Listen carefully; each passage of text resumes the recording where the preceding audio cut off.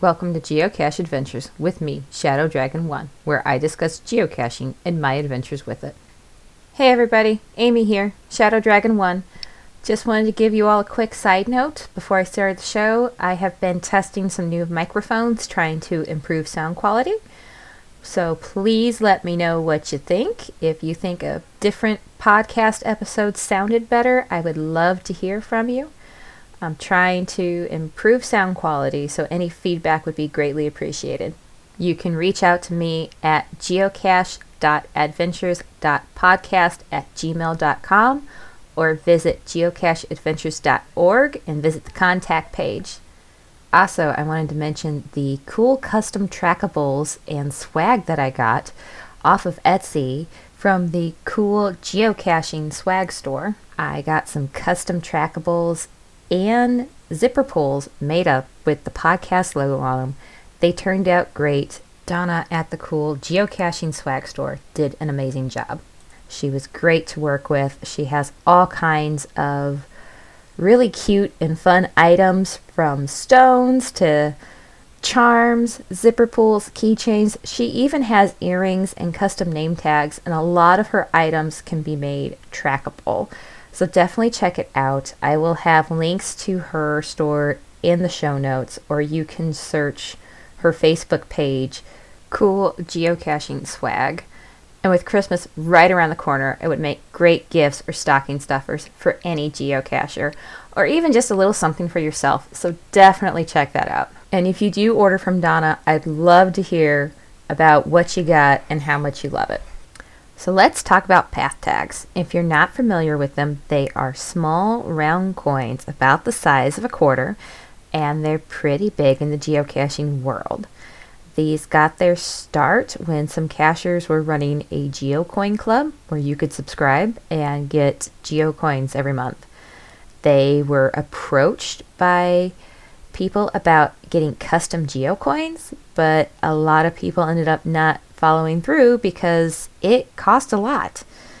So they came up with a more cost-efficient way to have something similar to a GeoCoin, and that is where path tags came from. The podcast called the Geocaching Podcast has an episode actually talking with one of the founders of path tags. It's a really interesting conversation. I will have a link to that in the show notes if you want to check that out. The biggest draw to path tags is that they're customizable and you can create your own design. They're generally used as a signature item by geocachers, but they can be ordered by anybody, military, different organizations, scouts. Anybody is able to order them. It's just that it seems to be a really big trend in geocaching right now. To order a path tag, you go to pathtags.com and you set up your free account. Once you have your account set up, you have a couple different options. You can upload your own design. You can use the Path Tags free design tools to help you develop your design, or you can hire a freelance designer to work with you to make your design. Now, per the Path Tags website, it says that freelance designers usually cost about $25 to $30 per design. If you aren't sure about designing your own path tag, there are YouTube videos out there that show you how to do it, and I'll have a link to those in the show notes. Once you set up your design, you go through a blueprinting phase. This happens a couple days after placing the order. You receive a blueprint that includes all the details of the design for you to approve. What the image is, what areas are raised, what the different colors are, the hole placement, the wording. You review all of it. If it needs tweaked, you can reject the blueprint with markups saying what you need to change. You can repeat this process until you have it the way that you want it. Once you have it just right, you approve the path tag and it goes into the production phase. The production phase takes about 4 to 6 weeks. After that, it is shipped to you. Now for your first order, it's a standard amount of 50 path tags, and that costs you $110 plus shipping. After the initial order, your design is kept in a database and you can reorder more of your own path tags at any time. So path tags are often confused with geocoins. They do look similar to a lot of them. Like geocoins, they have a number on the back, But unlike GeoCoins, this number is not trackable at geocaching.com. This is a serial number, and you can log them at pathtags.com. When you log them at pathtags.com, it adds it to your digital pathtags gallery. The gallery shows all the tags that you found and logged on their website. It also notifies the owner of the tag, or the person who commissioned it, that it has been found and shows them where it was found at. These items are intended to be trade items or swag items. You can keep it if you find it, versus a GeoCoin is a trackable that you move around like a travel bug. You can listen back to episode 8 for more information on GeoCoins and trackables. Another difference is the number on the back of the path tag is the same serial number for that design. So every coin in that design has the same serial number. As of where on GeoCoins and trackables, it's a different number for each coin. The way that you find these path tags, you can find them in caches if it's left by another cacher. You can find them at events. Some geocachers will take these with them to different events so that they can trade, or you can swap them with online resources. So the pathtags.com website actually has a trading manager that allows you to browse what path tags are out there. If you find one that you want, you can initiate a trade with somebody that has it. Once the trade is initiated, you end up making the actual trade by snail mail. So arranging the trade takes place online, and then you exchange addresses and you help keep the postal service alive by mailing path tags to each other. Another way to do it is by Facebook groups. There are Facebook groups that are dedicated to path tags, and you can reach out on there and see if there's anybody interested in trade. You can also enroll in the subscription service. The subscription service lets you pick how many coins for how many months you want to get. There are some different options. So if you want just 1 coin for a month, I believe there was a 3 coin option, 5 coin option, and then you can pick how many months you want to do it. So if you just want to do it 1 month, 3 months, and then they have some different pricing for the different terms and numbers of coins that you subscribe for. So what do you do with the path tags that you want to keep? There are different options for displaying your path tags. The original idea behind the path tag was that people would hang them on pegboards, and that is why the path tags have that hole in them.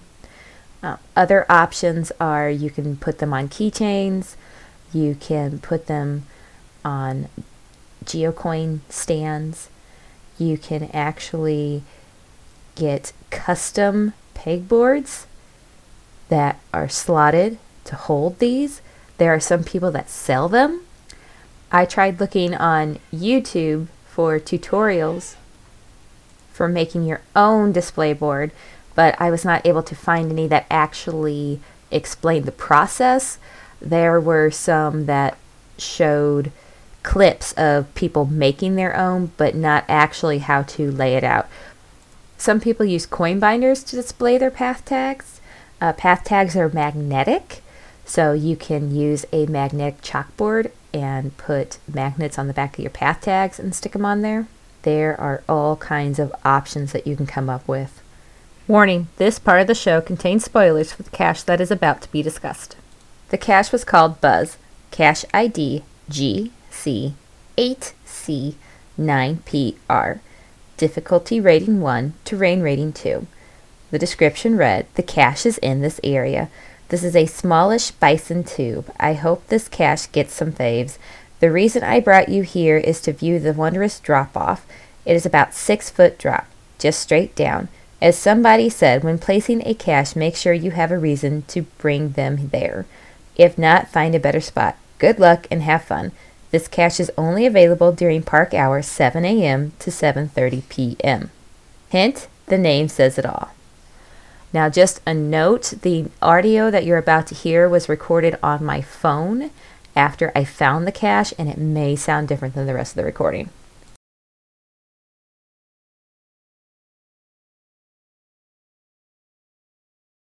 So I just grabbed my very first to find, and I'm so excited about it.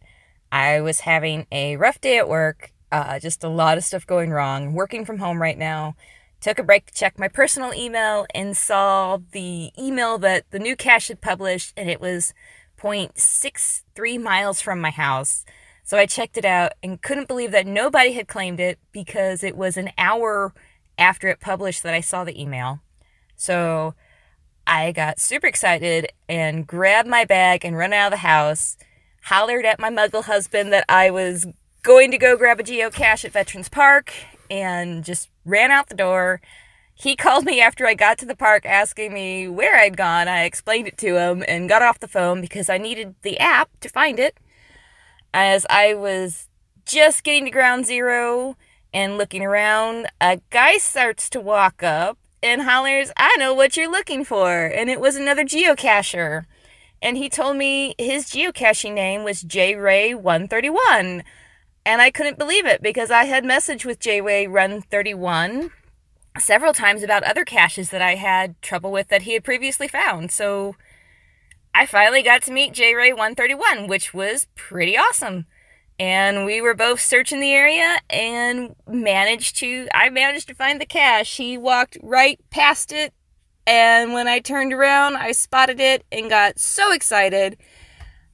It's pretty cool. The name of the cache is Buzz, and in the description it says it's a bison tube, and the hint says that it's all in the name.